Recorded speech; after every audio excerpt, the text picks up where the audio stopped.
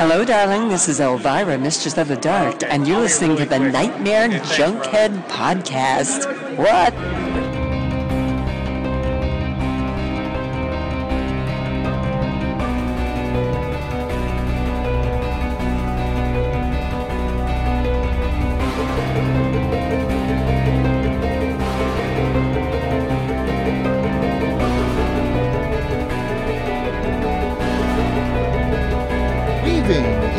Out of your consciousness, like a bad dream you can't wake from. This is the Nightmare Junkhead Podcast, a horror podcast that to this day still has issues discerning between escrow and principle.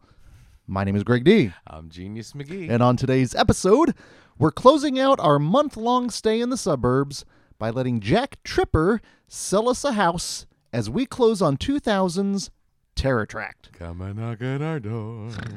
And whether or not you've scammed a landlord by pretending you're gay, you can listen into our show. Simply search for Nightmare Junkhead wherever podcasts are played. Hit subscribe, and when we drop our latest episode, it will download directly to your listening device of choice. All up in your bobo hole.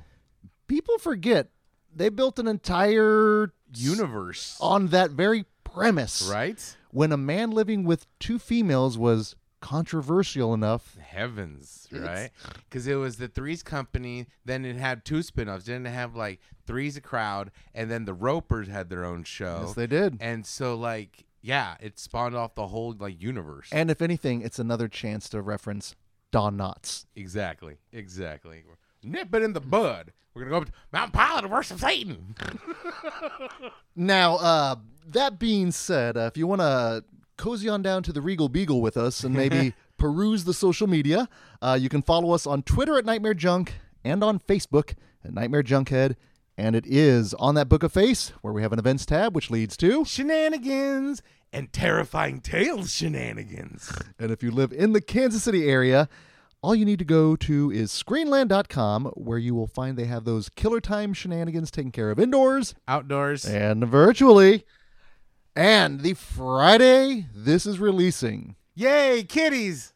Our latest Friday Night Fright Genius is one that was an honorable mention in this year's Into the Mouth of March Madness tournament, as it is celebrating its 40th year of terror and is indeed about our fellow friends here. Right? Well, see, here's the thing. Okay, so I remember seeing this movie in the theater, but I remember being bored out of my gourd. Well, considering it came out in 82, you would have like been 4 or 5, right? When we went to go see it, I'm like, cat people, all right, cool, right? Because we thought it was going to be about people like me now who have a penchant for kitty cats, not like that.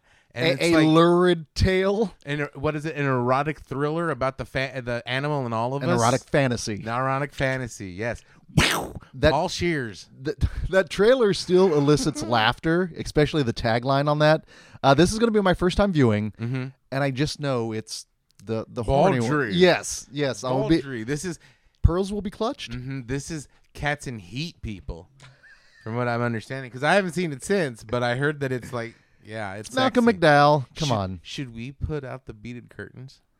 I think since this is it's the classier side of 42nd Street. Okay. But you guarantee this would have been thrown in at a triple feature somehow of basket case, pieces, and cat people. The gilded beaded curtains. This is the fancy one where it's got like little Oscars as the beads. Ooh, that Paul Scheer. So weird when we're going to have to explain the Paul Scheer, Paul Schrader thing. But that leads me to, I want to see Paul Scheer doing the whole Paul Scheer's hardcore. Sorry, folks. We will not go on to that riff when you see us that night. But looking forward to next Friday Night's Fright. What's kind of cool. Speaking of cat people, sorry, Davey has a little mechanical toy. It's a fish that flops around. Let me turn it off. No, that's fine. I thought he was actually playing with it. He is. Oh, that's awesome. Oh, okay, they can't cool. hear it. Don't worry. All right, cool. So I like it when these moments happen on the show because it makes them part of it. Yeah. I embrace it. Biscuit, Davey, y'all are beloved. But how things are shot can change our perspective on how things are viewed. It's become more popular now to re-release things in the black and white. Yes. Ooh, and sometimes it detours and sometimes it enhances. And one of the cases that it enhances is the Mad Max Black and Chrome. So I liked that. It didn't enhance it for me. Really? Really. It did for me. But what really enhanced it for me is the one we got coming up for next Friday Night Frights. This movie is a fucking downer, and it's a wonderful downer. This is like, well, it's Stephen King approved. Yeah, very much so. Super Stephen King approved. But the black and white version of Frank Darabont's The Mist, I cannot wait. For me, when I saw it, it masked some of the, and I'm not going to call it dodgy CGI. Right, but it's style of the times. It was, and they did, there's a lot of practical in here, but it just, that enhances it for me, and it makes it feel more of sinister. And also akin to something you would have seen back in the 50s and 60s. Yeah. But with, a nice veneer of modern technology. Not to spoil it, and I also think the black and white enhances the mood, especially at the end. I will say this. I have read the short story that it's based off of. It deviates from the source material. Stephen King said he dug that ending better than his ending. Really? Yeah. Yeah. So this is beyond King approved. and it makes sense why. Well, of course. It's the Darabont connection. Right. Someday we'll find it. The Darabont connection. The Creep Shows. The Walking Dead. And me. And don't forget Jeffrey DeMunn. Yes, Jeffrey DeMunn. I'm really looking forward to that. Now, the other repertory screenings that are happening the weekend of the 29th. Woo! Yes. You can have a chance, and this is going to be a first-time viewing for me, and I'm anxious to get the let out, but I'll be watching The Song Remains the Same. Nice. Which, have you seen that? Okay. But I like Zeppelin. Who doesn't? Yeah, it's a staple of my childhood on 98.9. Getting very regional here. And now it's on 101. Is it? Yeah. They transit. Well, yeah, it's always classic rock. That's true. But I understand it combines concert footage, and then I think like them being Vikings. Nice. Yeah. Nice. So, but then also, nice. No, I gotta. Oh, thank you. Nothing. Okay, good. Stuff that should not be on the show. Yeah. That is fair. Now, the other repertory screening that is happening is a movie that is celebrating its 15th year. A movie I've only seen one time. I know this director is a favorite of Jill Gavargazian's, the GGP. David Fincher's Zodiac. I've seen that. It's intense, no doubt. You've got a cavalcade of just really good character actors on top of some amazing needle drops, and all the while you have what's his bucket from Who Framed Roger Rabbit, the voice, Charles Fleischer. Yes, being creepy as all get out. Huh. It's well worth your time if you have a chance to check it out. Definitely check it out. Now, a movie that is playing outdoors on Saturday. You know what? Why just. In fact, just the other day, I was telling somebody that we should say this movie with Francis. And Francis! Hopefully you wouldn't sit next to us outdoors because as well-mannered as we are, as all about etiquette as we are, it's Pee-wee! It is Pee-wee. It's Pee-wee! It's Pee-wee! I dare you to find a more perfect film than Pee-wee's Big Adventure. Mm-hmm. It's a great movie, and it just keeps knitting and knitting and knitting. Another movie that cemented my love of Dee Snider and Twisted Sister. Exactly. Dude, every time, don't you see no evil? I'm telling you, next time, if we show a Godzilla movie for Friday Night Frights, yeah. I mean, seriously, every day there's a Pee-wee reference. It's almost as bad as The Simpsons. It's seeping its way in there. Right? It's just ridiculous.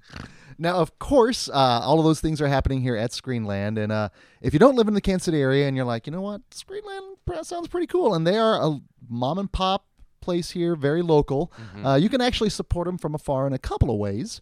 You can go to screenlandonline.com. You can rent a number of films from them directly, or even better, you can become a member of their film family by going to patreon.com/Screenland, where, amongst the many perks, we host a little movie party called the Shutter Shoutout, and our latest one is happening on the 30th. In fact, I'm actually going to dub this the Siege's a Siege film set in a cool place double feature. Oh, nice. Because technically, if you look Yeah. at both of them, Mm-hmm. in a way, that's what's happening. We are going to be watching both Demons and Revealer. Mm-hmm. Yeah, I can't wait. Two very cool movies about sieges and demons. It's pretty slick. Now, I'm really looking forward to that. Now, of course, those are both streaming on Shudder, but by joining the Screenland film family, you're going to have access to our Nightmare Junkhead home version. Mm-hmm. The home game. The home game, where we provide a customized pre-show introduction by Genius and myself, a trailer reel for each film, and of course, the scintillating post-film discussion. And I can't wait for that one. I don't want to say anything because I don't want wanna to not jinx yet, anything. But at the same time, if everything goes according to plan, we will have, this will be our third in a row, our summer of celebrities. Summer of the Film Family. Yeah, Summer of the Film Family is going to be our third with a special guest. I'm really, really, really looking forward to that. Me so, too. If that sounds like something you'd be into, again, just go to patreon.com/Screenland. But Genius, if I'm talking Patreon and Film Family, bellies. we also have our own little freaky film family going on at Patreon. And wanted to give a shout out to a member of our film family. He's been on the show before. Dustin Matson, a.k.a. Rotten Roger DeMarco. as many of you will probably know him. He and all of his crew, they're actually now taping, I should say filming, Fucking evil. Tapehead, The Return of Jacob Cobb. Oh, dude, it's going to be rad. That's going to be slick. Have you watched the I guess it's kind of the short film, but it's an extended short film. A little bits of it. Okay. It's a lot of fun, man. You can, number one, they wear their homages on their sleeve. And the best part is the extra bonus features on the disc. They have a making of, and I don't want this to sound That's insulting. right. No, that's almost better than the movie. Like how well put together it is. It's incredible. So using that as a double feature, if you can, buy a Blu-ray if you can from them. Anything that So it's like their Full Tilt Boogie. it is. Oh, it's very much so. And just to see them, because they're like you and me. Yeah. They love the extra. They're fucking rad. I mean, like, Oh no, I'm not saying that we're not as rad as they are, but No. they love extra features. Yeah. They love all that stuff, so they knew how to invest in it. No, it's so much fun. So check it out because all investments go into the making of The Return of Jacob Cobb. And here, I don't want to spoil anything, but he's summoned by using one of those rewinding machines. nice. Of course. Yeah, if you know their veneer and aesthetic, Of it's course. perfect for them. So yeah, I wanted to give them a shout out because I know they are filming that as we speak. So I'm really anxious for them to be able to unleash it upon the general populace. So if you would like us to wax your car a little and give you a little shout out, we'll do that for free, of course. But by joining our film family at patreon.com/nightmarejunkhead, we'll do that for any of the tiers, from the Squiddly Diddly to the I've seen that to the another time. Another place. I wanted to shout them all out this time. Absolutely. I always exclude the I've seen that tier because it's confusing because I've seen that's that. and it's a tier and then also like it's something you get at the Squiddly Diddly level. Right. With a come on out. We got a lot of good We stuff. got for a ya. lot of good stuff. Every tier for every flavor. Don't dream it, be it. Well, speaking of weirdness, before we close out our month-long look into suburbia, I want to talk about last week's episode. Uh-huh. We finally brought in David Lynch. Uh-huh. Gentlemen, it was a pleasure. And I only say that because I feel like this was the one and only podcast that could have been directed by David Lynch in terms of the recording of it. There was no like weird slimy babies or anything like that. Nothing like that. Nothing like that. But the circumstances of when it was recorded, the build-up, everything that happened. So you were on the men's for a while. We were actually recording virtually for a couple weeks. Everything came good. Our plan was to record at Screenland on Friday, a day we normally release, before Friday Night Frights, and then we're good. Right? No problem. So I get a text from Genius. He's like, hey, might need to start recording a little bit later maybe, and I've got company. Now, right off the bat, not necessarily my radar goes off, but it's very rare for you to mention something like that because I assume Dustin will be there. I assume, Diana will be there. But company. Or I'll say like, hey, D's coming. Or like, hey, But not company. Not Three's company in this case. Come and knock at our door. That's called callback.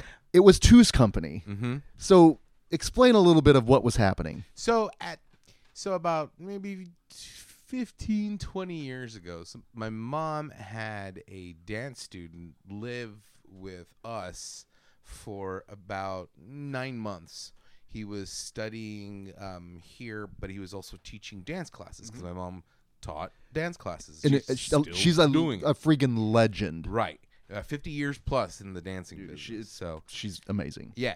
So that was about 15, 20 years ago. Flash forward, he's been in contact with Mom over the couple of months, and he goes, hey, we're coming to Kansas City for a Royals game. We're going to be there XYZ days. We're going to come. If it's okay, they're going to stay.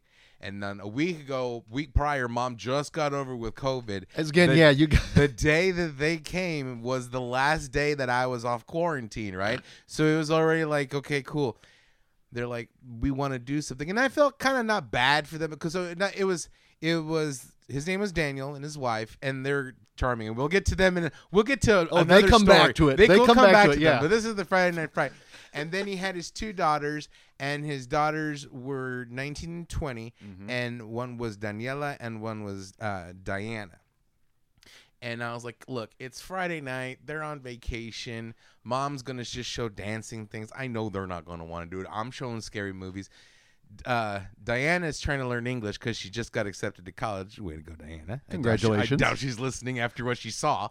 But, so it's not that bad, folks. And so I'm like, okay, cool. Originally, we were going to record at 7. Friday Night Frights doesn't get going until about 9:30 after our yakety smack 10:45, right? So, at least it feels like it. So I was like, I can't make them sit around and do bullshit for an hour. So, hey, can we push it back? And I'm going to bring them with me because it was like, Mom's like, oh, I'll take them. Like, no, you'll have to leave at the same time that I'm leaving before I record if you want to get on time for the movies, right? You'll get lost on the way back. No. I'm not going to make Daniel do it because he's doesn't know where the fuck he's going, right? I'll do it. And I said, do you mind if I take you with me? You're going to sit down on a podcast for only about an hour, and then after that, we'll see the movie. Oh, it's good, right? That's sad, right? That's bad. We'll get to that. Right? And so Diana's trying to learn English. Daniela gives two shits, right? She gives two shits. I mean, she's okay, but she's just on her phone the whole entire time. So they come and sit down, and Now, right off the bat, I didn't know that they were going to sit in with us. I had assumed you would have set them up with some drinks and snacks, and they would just chilled out in the lobby on their phones. That's what I assumed. They're younger. I just assume all young people are attached to their phones, right? Well, no? I didn't want to. And normally, if like again, that's my bad, my assumption. And normally, if it was like somebody I knew, and they're like, "Yeah, I'm cool," right? But I don't know them. Again, they don't know. They're from Mexico. That's I mean, they're true. they're from Chihuahua, Mexico. They're from the heart of fucking Mexico, right? And so like, they don't know dick. And so I'm like, I'm not just going to leave them high and dry in there. Plus, I kind of feel responsible. Sure. I don't want nothing to happen. Absolutely. No, you don't want to have to go taken. Right? I don't know who you are. My only set of skills is really kind of talking. Bad Spanish. Right? So right off the bat. El elefante. El azul, a rosa one. I haven't seen you in a while. Here comes Genius. Here comes his two friends. Now, also, it should be noted, and it's a little cluttered at the time. It used to be really open and spacious, but because of the bar opening, there, yes, a lot of stuff got moved in there. So shout out to the Rewind Video Bar. Hell yeah, it's fun. And so they're like, I'm like, okay, you wanna come sit down? Oh yeah, it's good. And I'm like, okay, cool. I'm sure when they open up, it's bad. It's bad. Because did you see the black couch? It's bad. Did you explain to them what to expect? No, because then I'm also. Well, I did sort of. I didn't explain to them that they were going to be in fucking the Taken back office, because right? I didn't want to say, hey, we're going to go record in a back office with a black couch and you're going to sit and you're going to watch. I didn't know, but I kind of tried to. But then also understand, I'm very casual, so I am in my cutoffs. I'm covered in tattoos. I don't know if they I mean, just, again, I'm imagining them. I feel bad for them because that's a lot to take in. Right. So immediately I feel awkward because, as I understand, again, little to no communication. So in my mind, I'm feeling bad for them automatically.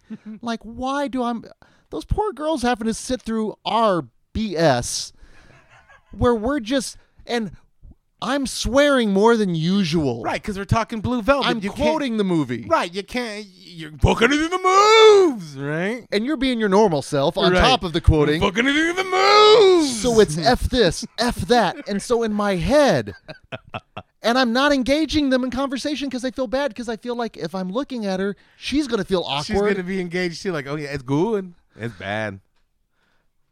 Or like, don't you fucking look at me. Okay. I don't look. Exactly. Exactly. Like, no. I guarantee you, they've never seen Blue Velvet. All they know is this guy in short shorts with tattoos. It's like, don't you fucking look. Now it's dark. And then because they were both. And I'm over there. Candy color cloud. So I already feel awkward. I feel like at a moment's notice, as you said, one of them would have got up and started dancing and it would have been fine. I wouldn't have blinked an eye at that point. And so I felt all of a sudden a little person starts walking in backwards and speaking in tongues and shit. I felt like I had that like Sutter Kane moment when I was driving to your house. But then at that moment though, and I don't want to say I felt rushed, but we had to get out for Friday Night Frights. Let's get out of here, right? And I felt bad for them because I'm like, this has to be as awkward for them as it was for me. I felt really bad for them. So it added to this layer of weirdness. And I don't want to say I'm covering my butt on whatever I said. But you can't because you're in your short shorts. So my apologies to them. If they're listening, I am so sorry. We'll try this again. No. So the next day... and did they enjoy Eight-Legged Freaks? That's another thing. They were like, because I was like asking Diana, "What's your favorite movie?" She goes, "Oh, I like that movie Titanic. It's my favorite." I'm like, "Cause her movie's Titanic." I like Titanic, right? And I'm like, "Cool." I'm like, "Do you like horror movies?" She goes, "Jizz. I like spookies." And I'm like, "Okay, cool. We can see some spooky movies, right?" And so, later on, I asked her, "Did you like the movie?" She goes, the movie was funny. I like the big spiders. And I'm like, what'd you think, Daniela? It's good. I had a good time. I like movie. Like, okay, cool. So I'm glad that night had a happy ending. Well, then I asked her, so like, I said, hey, so what'd you, thank you for sitting there. She goes, oh, no. She goes, I'm with my broken Spanish and her broken English. We managed to talk. Sure. And have you can still communicate. Right. And she was like, I didn't understand everything, but what I did is funny. And I'm like, okay, well, I'm glad you have a good time at least listening. She goes, yes, I know about podcasts. Okay. And I'm like, awesome. Okay, cool. Awesome. So she probably subscribes to a whole bunch of Mexican podcasts that we don't even fucking know. Of course. Right? No, So she's literally watching the sausage being made. It's just in a different language. Certainly. It's like when you stumble across those like industrial videos from Germany. Sure. Like and they're just like making coffee. Well, if anything, visually, at least that was somewhat arresting. So the next day at the party, so the next day we're having because it's Daniel's birthday, coincidentally. Mm-hmm. So we're having a little celebration. Happy belated birthday. Mm-hmm. And so somehow the conversation talked about me singing goofy songs and shit, right?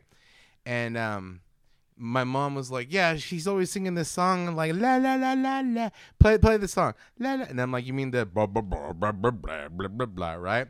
And she goes, yeah. So I pulled up that song and I go, let me see. And I showed it to Daniel. And Daniel's like,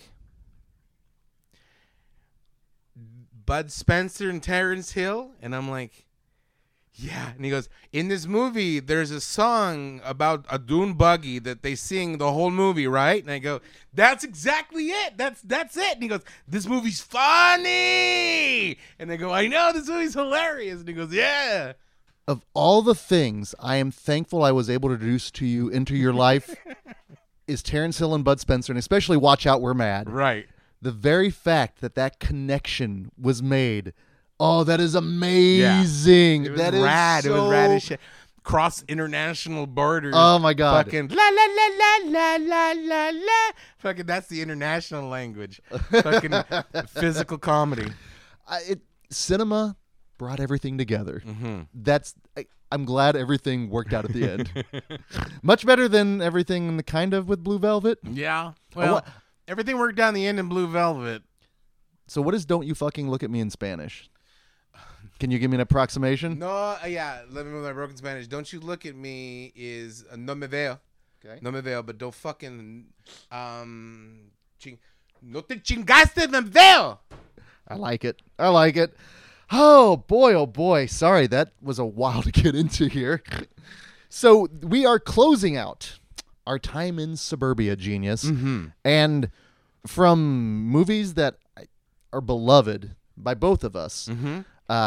To what was a first-time watch for me, at least with this episode, I've really actually enjoyed my time. Me too. It's not. I can't say suburbanite with such disdain as much because suburbs ain't look so bad. I ain't going, but Yeah, that's the thing. We ain't staying. we ain't saying. I'll go visit. I'll go hang out. I'll go to a barbecue. But like I gotta bounce. I gotta go back home. Get back to the city. Ooh, ooh, ooh. No, but when you said like, hey, let's do suburban month, and I'm like, all right, cool. I know the perfect movie. And when you laid the title on me, Terror Tract, I had that blank stare. I was like, wait, what? Mm-hmm. And you're like, oh no, Terror Tract. And you went into the spiel, and I'm like, the second you said John Ritter, that's all you have to say. Right? I'm in because John Ritter and horror is a great combination. It's a great combination. just John Ritter in anything. In anything. And he has been part of my life, at least for forever. Since I was a little kid, old enough to remember watching TV, to doing this stuff now through the sitcom work with Three's Company. And you talk about another time. Another place. Just in terms of the attitudes towards sex. I remember flipping through the channels and like, hey, what's this? Don't change the channel. Oh yeah, It was Baudry. That's dirty. I'm like, okay. But his pratfalls as Jack Tripper, I mean, they were legendary. Mm-hmm. He was such a good physical comedian, but you could also tell there was probably something under there as well, because again, as we know, the saddest people are the best comedians. so there's some pathos involved with that. But then he would branch out and he would do movies. And in fact, I saw, and we were talking off mic on this, the awkward family viewings back in the day where your parents took you to the movies.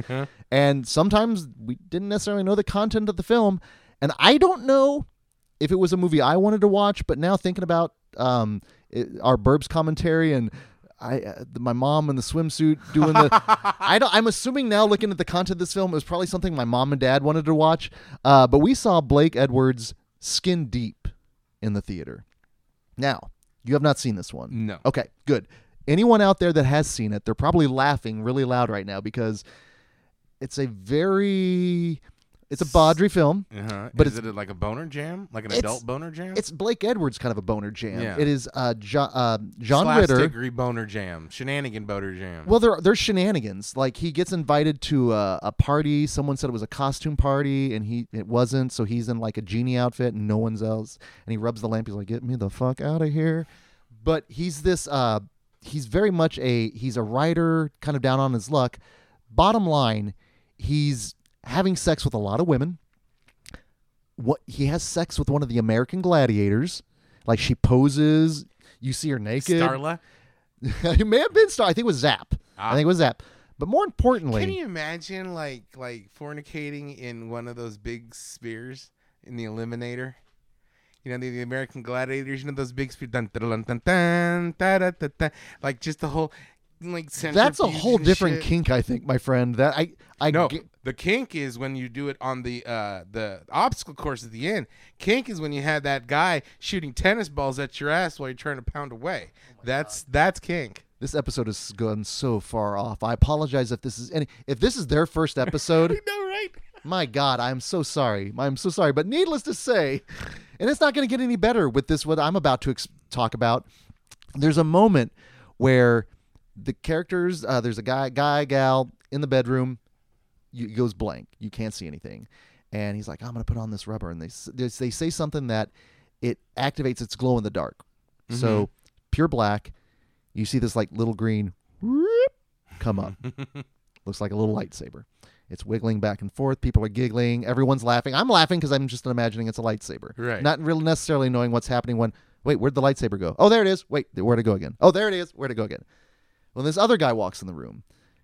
He puts on another one as well. And it's a red one.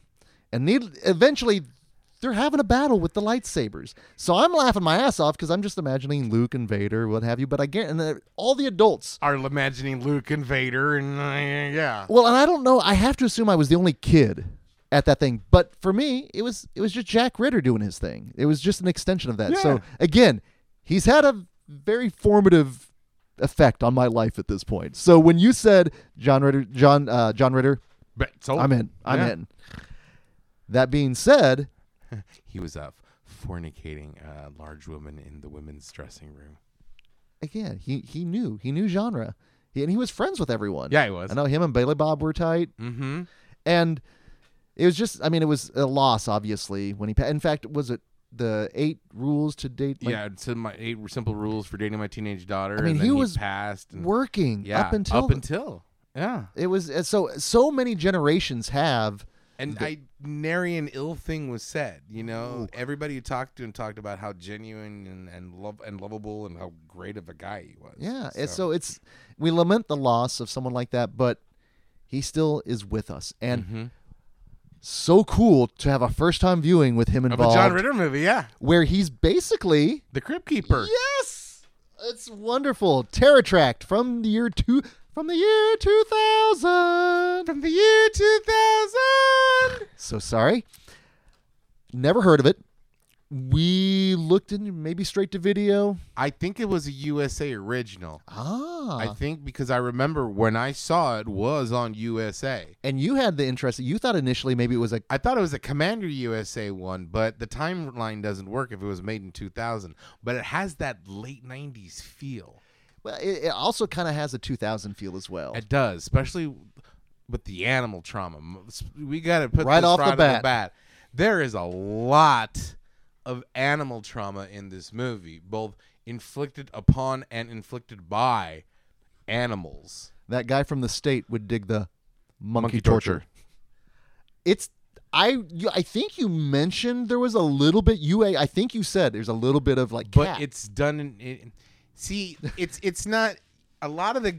It's not gratuitous. It's not gratuitous, and a lot of the actual violence is done off screen. But you see the aftermath, or you see like what's about to happen, and it's done comically. And the thing about it is, the comedy works, and so that's kind of like in Stitches. Yeah. When he was swinging the cat around, like, and I'm the last one to laugh at kitty trauma. And it should be known at this point, you are sensitive. Oh, I'm a cat dad, 100% cat dad, and which is beautiful to watch now, especially when we haven't seen a movie and we're like, oh no, is something bad gonna happen? Right, here? But dogs get it, birds get it, cats get it, monkeys get it, dude. It's all over the place. So if you're super sensitive to that, you might want to sit this one out. Yeah, you might just want to, or at least fast forward a couple of parts. So it goes all over this place, but it is an anthology. And it is, in its essence, he is taking a prospective couple house hunting. And every house tells a story. And he tells the story of the house. And we have 3 tales of terror in this tract. And interestingly enough, from the beginning of the movie, it's animal trauma. Also, we had that nice Rick Dalton moment. Yeah, I was like, wait till you see who's in the cast. Because from the get-go, it's like, okay, cool. John Ritter, no from the get-go. Like, cool, it's Peter DeLuise. David DeLuise. Oh, David DeLuise. Oh, wait. No. Not Peter, not Dom. It was David. David. It was the It was one of the DeLuise. the younger DeLuise. You gotta love the DeLuise from crime family, acting family. But fresh out of the dentistry in Seinfeld, we get a young Bryan Cranston. Fucking Walter White. That was a surprise. And then Now, for an even better surprise, and now Bryan Cranston is going to be the populist Rick Dalton moment, but Buff Bagwell is going to be the very niche Rick Dalton moment. Yep. Because unless you were a fan of WCW or a fan of Andy Sedaris's Day of the Warrior, you're not going to know who that guy is. So that was the perfect way to start this movie off, to put a smile on my face and go, okay, I'm in. I'm in. And also the fact that the background images were just regular, like neighborhood watch, crosswalks, happy families, but then bum bum bum bum bum bum bum. And we've established the entirety of this month. It's all about the veneer. It's what is behind the house, what is beneath the yard. And this one is very Blue Velvet-esque in terms of the beginning as well, because we get that establishing shot where it's low to the ground. We see the insects initially. Then we get to the animal trauma. So basically, it goes up the food chain until it meets Carr, and then it goes back to the food chain. And you're like, God damn. I even seen you go, holy shit, on that first one. I had a reaction. And that's a good thing. I like that. But it's funny. It was more shocking than funny, I think, because like, oh, that's where we're going to go. That's where we're going now. Okay. And because then Ritter's like, oh, this is a great neighborhood. Boom, boom, boom. What was that? I don't know. Like, holy shit. And Ritter is wonderful in this movie. Oh, he's great in this one. He's great in this movie. He has such warmth to him, but like any great character actor, he can go from like mirthful to mayhem on just a snap. And he can be very menacing as well. And what I also like is his story, and the couple story is the wraparound we get in this. But our first tale is one that's old as time, and it's the cheating wife. The affair. Yes. The affair gone wrong. Which and I'm going to say this right now. I got a lot of Creepshow 1 vibes from this segment. I got a lot of Creepshow 2 vibes from this segment. In fact, if you were to take Something to Tide You Over meets The Hitchhiker. Yes. Yeah. You kind of have this movie or this segment going on here. And that is, I say that in high regards, because I'm not going to lie, this one started a little slow, a little mean, and a little meandering. But when the bits and pieces of that, Something to Tide You Over, and then, the Hitchhiker hit, I'm like, oh, ooh, okay, that's good. Also, a rare film to not necessarily show or display, but, little cunnilingus action going on. Yeah, we always like, to equal opportunity oral satisfaction. But I was like, oh, boy, Baudry, it's the USA Networks. And that's just it. I kept that in the back of my mind. Did we got? I don't want to be pervy, we didn't but see any boob. It was side boob. Yeah, we got side boob, and you can show side boob. So basically, on USA, basically all the violence you see, because we see a lot of aftermath, but all the violence in this is stuff you would see just barely pushing the boundary of what you could show on USA 2000. Yeah, because we don't see any actual, until like some of the very ends, we don't see any actual like heads being chopped off or bullets being blown. A lot of it's either done. We see the aftermath. Yeah, there's the blood splatter. That's fair. So a lot of it is like, I don't want to say basic cable, because there's gore and horror in this.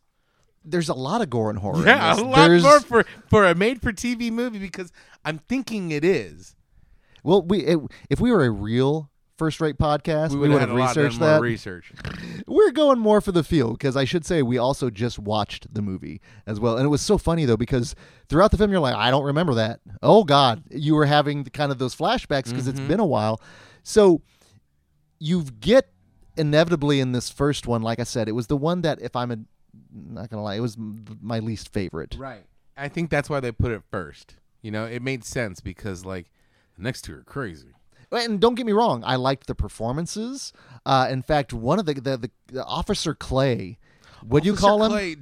Detective Creepy. Because you said, I think he was a combination of... He was a combination of Horace Pinker and Dave Bautista. You're not wrong. You're not wrong. Apparently, he's done a number of voice acting roles. Like he's big in voice acting. He sounds like it too. He's got the voice for He's a lot of the Batman sounds films like they actually. were having an affair. And that's what it plays out. In fact, technically, the husband was right. Yeah, in and terms the of how everything played out. And the husband got what he wanted in the end, and it was just like Jesus. So yeah, it very much felt like a Cronenberg combination of those two creep show segments. And I don't get me wrong, again, not saying that because it's my least favorite, it's a slam against it. I just had to like one the least, and that just happened to be the one. Yeah. Although there was a lot of jump scares in this movie, and a couple of them got me really good. Like one of the nightmare sequences. one of the nightmare sequence, like shit. That got me. That got me. Going I to mean, the I'll notes. own up if it gets me good. That one got me good. But no, that one, it was very mean at the end, and especially like when the reveal of what she actually did, and you're like, sucks to be you, nerd. And then like, It's tough. It's tough, and that's not played mirthfully. No. It's played deadly serious. it's super played deadly serious, which is almost the outlier for the rest of the movie.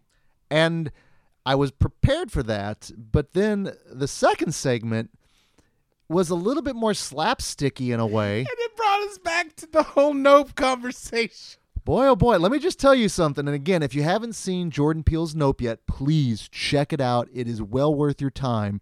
But there is an extended sequence set at a sitcom that there are already think pieces being written about how terrifying it is and how on the nose it is regarding Hollywood exploitation, but more the through line is it's a traumatic scene. Let me tell you, I ran a poll, Sir Genius, on our Twitter. Did you or anyone in your theater laugh during the Gordy sequence in Nope? Now, an overwhelming majority of people said no. There were a few yeses. And I'm not saying that someone stuffed a ballot, Genius and Dustin, but overwhelmingly, people are saying that is the most messed up scene in the world. If you go to Patreon, you'll understand what happened there. But yes, it was nice to see a little monkey in the backyard. But off the get-go, based on that, No. we're like, no. I love monkeys. I wanted a pet monkey for the longest time. But not a random ass monkey. And more importantly, not a random ass monkey In a wearing the suit. get-up. Yes. Wearing the organ grinder suit. And we were talking off mic. Let's bring that up. Younger listeners, do you know what an organ grinder is? We often talk about like the age of demarcation in terms of our references. I would assume people still know the organ grinding monkey, but we grew up on the cartoons with that and the occasional circus. Yes. And the occasional and they got rid of a lot of the animals for the circus. So I'm curious. So any younger listeners out there, let us know, is the organ grinding monkey, because if you say grinder and monkey now, that's like an entirely different context. Especially like the monkey grinder. There's two monkey grinders. There's one that hurts the animal, and there's one that might hurt the animal's feelings. So like there's so you gotta watch out for the grinder monkey. So needless to say, it's trouble when they show up looking like that. Right. Yeah. Okay? Especially out of nowhere. In your backyard, in the suburbs. Where monkeys don't belong. No, and there was a moment where John Ritter says something about this stuff happens sometimes here in the burbs, in the suburbs. And it's like, yes, but from the we live in the city. If no monkey should show up there 28 just days randomly. later starts with that. Exactly. Let's bring him in the house. No. You are begging for your faces to be eaten off, or at least like your fingers bitten off. And as much as I love animals, if any random ass animal, I would kind of think twice before I'm like, hey, come on into the house. Fleas aside, we don't know, as Bryan Cranston said, it just feels like it's evil. And welcome to the podcast, Bryan Cranston. Yeah. Which was, again, one of the movies that I'm like, I can't believe I'm not familiar with. Bryan Cranston versus a monkey. Oh, this is... Pray for Mojo. Just like... I believe you coined the term breaking Bobo. Breaking Bobo. This one also borrows heavily in terms of an homage to another great segment from another horror anthology, but Tales from the Dark Side's The Cat. also throwing Monkey Shines. And George Romero's Monkey Shines. Yeah, they're giving a lot of Romero love. Mm-hmm. And this one is equal parts zany. It's equal parts mean. It's very mean, but it's also, like you said, goofy and it's silly, but also kind of like... But approached deadly serious. But you can only be so serious when you've got a rabid monkey on your back and you're wiggling around like Bruce Campbell. You're shooting around. Yeah, getting smashed into walls and stuff. But again, animal trauma. Well, it first starts where the dog is introduced to the monkey. And I am sympathetic to the dog because I guarantee Charlie would react the same way. Right, it's a monkey. Yes. And the Biscuit would act the same way. If a monkey came in that house, Biscuit would either tear the fuck out or tear it the fuck up. So, like, because it cuts in, da-da, and he cuts up, da-da, and he cuts out. Yes, he do.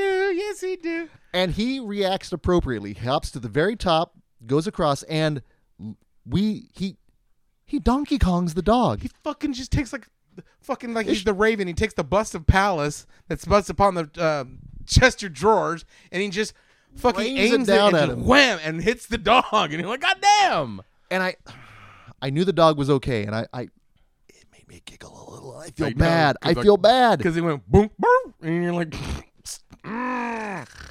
But that just is the appetizer for what inevitably comes, because there's almost this weird connection between princess, drink every time Bryan Cranston says princess. My God. Princess. But a connection between the little girl and the monkey, and that it's almost like a manifestation of her in a way, but it's very much a real monkey.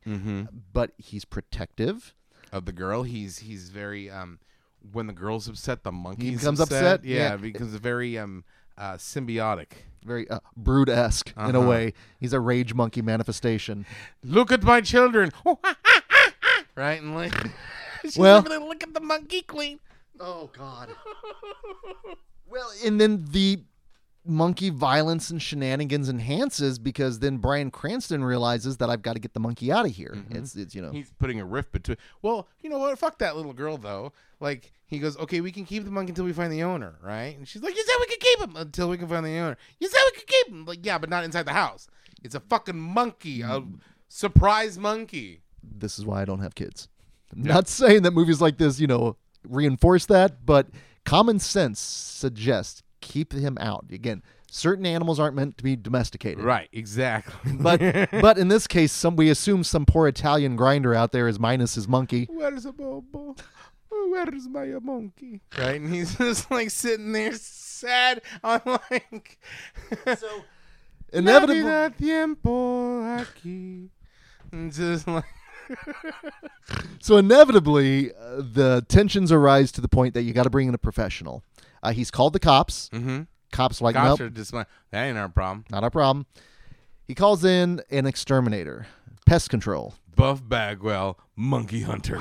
Buff Bagwell, and it's just so random with Buff Bagwell. Again, See, that makes me think that it is definitely more of a USA made for USA movie That's fair. because they had that partnership with the Wrestlins.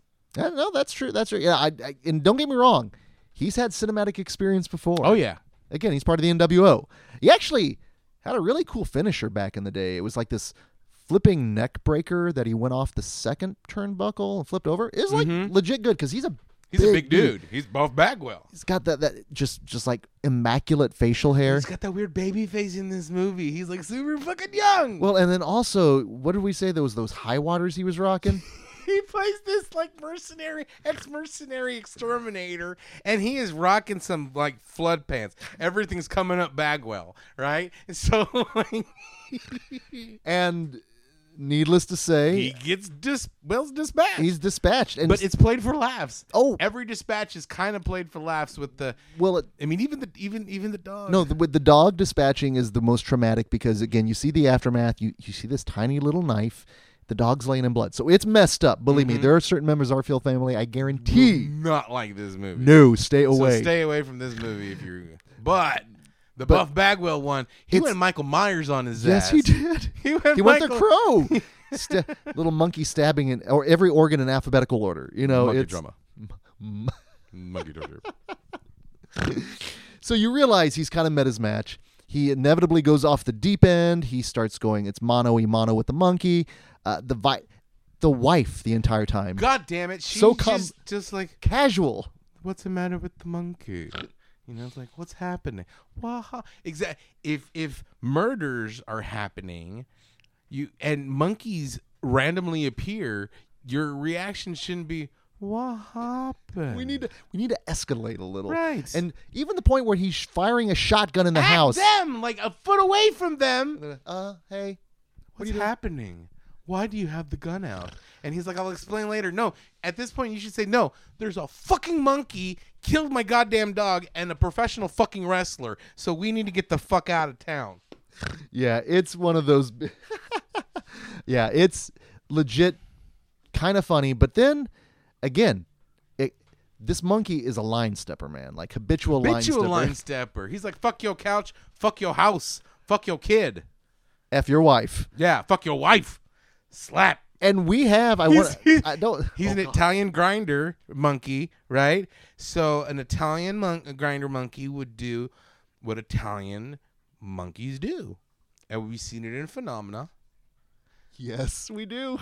So Italian monkeys are going to slice people with the fucking straight razor. And we do have Chekhov's straight razor in this. We start everything off with him shaving. And it's so blatant now when you think about it. And he's, you know what? He's over there pulling John Saxon with those little monkey fez going like, look, it stays on. Right? He's got little tiny black gloves. Bitch. And just going. But the fact that don't torture a monkey. And I think we were realizing at the same time going, like wait a minute. Monkey. It's so perfect. We need more Jalo monkeys. The only thing that was missing was eye trauma. Yeah, exactly. He's not quite Fulci Jalo monkey. He's more we still would need more trauma. Yeah. Maybe one of his kills, if there's a sequel, he puts like spiders in people's mouths or something. And everything again is played serious and straight. But it's monkeys. But it's apes a poppin'. And but it's still mean though at the end, because at the very end of the day, you still have like an almost an entire family slaughtered. The little girl is catatonic, and the monkey is still on the loose. That's like the bad neighborhood monkey. Whatever happened to the monkey? Oh, he's far away from here now. Yeah, no. And that's it. Dude, he becomes an urban legend. Mm-hmm. Oh. Watch out for that monkey. He's going to come and fuck you up. Oh, my God. That's terrifying. Which leads us to our last segment. And this one, I remember glancing at something, and I saw this image. And I don't know if this was the kind of the image that was sold on the movie, but I just saw this granny-looking character. The granny killer. The granny killer.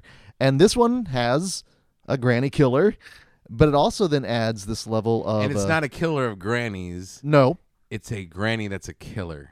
Or at least a guy dressed up as a granny. With a frightening mask. Very frightening. That was kind of under... Whole, like, come to Granny. Come to Henrietta. Very like... Was Ted Raimi playing that? You know what? Probably. It is USA. It might be a Renaissance picture. But I thought that a la Curtains has that kind of really weird... But this is that stark white hair, the wrinkly in the face, like, and also a variety of killing tools, I guess. Yeah. There was a lot of different. The granny killer didn't rest on their laurels. There was all blunt stabby instruments, but not like he didn't just pull up pieces and pull out a chainsaw. He had like butcher knives and cleavers, the cleaver, and yeah, all sorts of goodies. Yeah, but the idea is this granny killer has been going around killing women, and this kid has a psychic connection with him.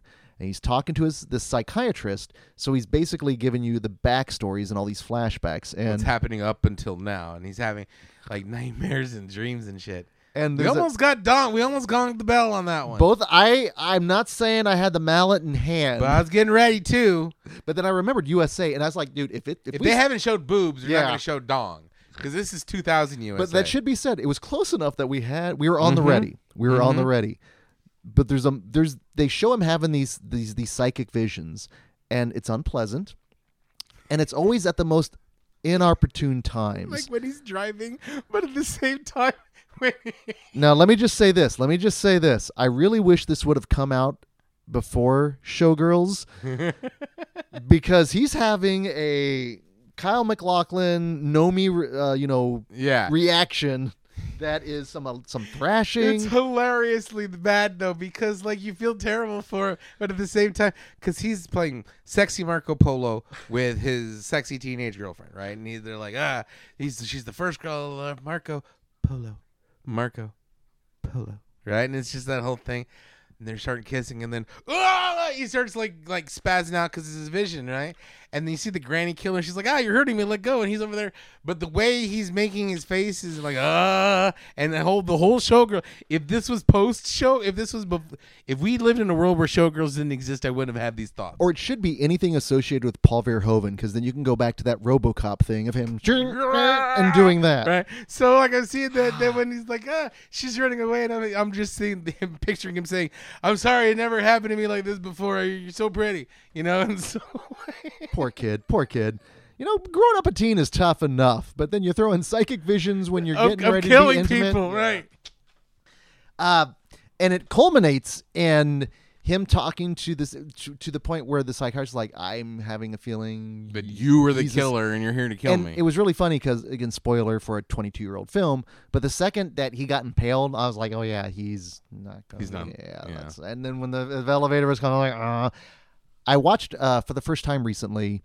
I thought I'd watched it on HBO back in the day, but Brian De Palma's Dressed to Kill, which actually has a similar scene in a way, and I argued that Dressed to Kill is kind of De Palma's Giallo. There was a lot of blue hues in this segment, but that elevator scene kind of similar to what we initially got with in Dressed to Kill. There's a very famous one with Angie Dickinson in it. Have you ever seen Dressed to Kill? No, I've seen that, but I know the elevator scene you're talking about. Yeah. No, it's better than the elevator scene in Pieces. Something about that time period. Just it works. It works. Mm-hmm. Needless to say, though, we get the final. Actually, and again, it doesn't end well. No. It ends just very sadly. Everything ends dour in this movie for his being is like, I'm not saying chipper because it is a mean-spirited movie, but it's funny. Well, it has the second and third segments. I think the second segment has the most energy. Mm-hmm. I think, but then the first and third are kind of the counterbalances in terms of the storytelling, where they're a little bit slower. Then it ends in mad cappery. Then it just ends in wackiness and goofiness and chaos. It reminded me of that shot in the Dawn of the Dead remake. Yep. When she's walking away and there's chaos all over around her, and then I the drive love out. That chaos, although there's still more animal violence in the chaos. So was this their homage to either like Motel Hell or Dead Alive potentially? Because what you have, I almost feel bad describing it, but it's so ridiculous and cartoonish. Is you've got a cat buried up to its head, and you've got a guy coming at it with a lawnmower, and it happens off screen, but it occurs. But you don't ever see the cat's face. No, it's the back of the head. It's the back of the head, and you just and then you see the guy going ha ha ha ha. And so I'm like, is this one of like the story like it was the cat type thing, or like is he gone bonkers? And then it doesn't, but it happens, and it just explains. And then everything else is happening. You see the monkey comes back again. Comes back and starts fighting. John Ritter's like, fucking make me a deal. So it should be stated, you never find out what's really going on behind the scenes in terms of him as the realtor, because the whole wraparound is him being pressured to sell one of these three houses. Otherwise, he's not going to win his quota. And because there's great incentives, but there's also consequences. It's very ambiguous and vague for the most part, because I was thinking maybe he was part of some weird like demonic thing, where you have to sell a murder house. Or I even mentioned, I was like, is his family been kidnapped or something? But it's never really foretold, and I don't need it to, because again, it ends badly for everybody. It's everybody. Unreal. Mm-hmm. But I had fun with the movie. Yeah, and because the mass scenes of chaos, you see people like. You see wives with like the big fake curlers in there. They're running out and they're shooting people in the dome. And I think the perfect way to end the movie and close out this month actually is the lady with the cigarette in her mouth, hair all up, the dude's leg out of the sticking out. And she's just waving goodbye. Like, thanks for visiting. And that's kind of perfect for us, visiting the suburbs and not sticking around. Just knowing I'm good in the city again. But honestly, though, all we got to worry about is chuds. I'm good with a chud. I'll take my chances with a chud. Right, I can stay away from chuds. You never know when random suburban monkey attacks are going to happen. Oh my goodness! So thank you for introducing me to this one. Yeah, I'm This glad you one, enjoyed it. I really did. Now, It was a good rewatch, especially Well- since I haven't seen it probably since 2000. yeah. Well, honestly, the last two movies I think we closed out with definitely won't be for everyone. I think with This David, one ain't gonna be for everyone. that's just it. With David Lynch, it's kind of obvious why, but with this one, because of the trauma involved. Mm-hmm. But if you can get through that, there's an interesting little anthology there. So I'm glad to have seen this. So, Yeah. yeah. Thanks to Genius McGee, I can now truthfully say I've seen that. So that being said, here in the month of August, we actually have another theme coming up. Mm-hmm. Really excited for this one. Not only on the main feed episodes in terms of what we're going to be talking about, the movies. I have a few guests lined up actually. Have to put on our finest society-esque clothes for one of them. Ooh. Dressing fancy. But more importantly, our commentary track that we're going to be talking in the month of August as well. Let's just say it's going to scare the hell out of you. Yes. Yes. So until that time, this is Greg D. I'm Genius McGee. And we'll see you in your dreams. Suburban.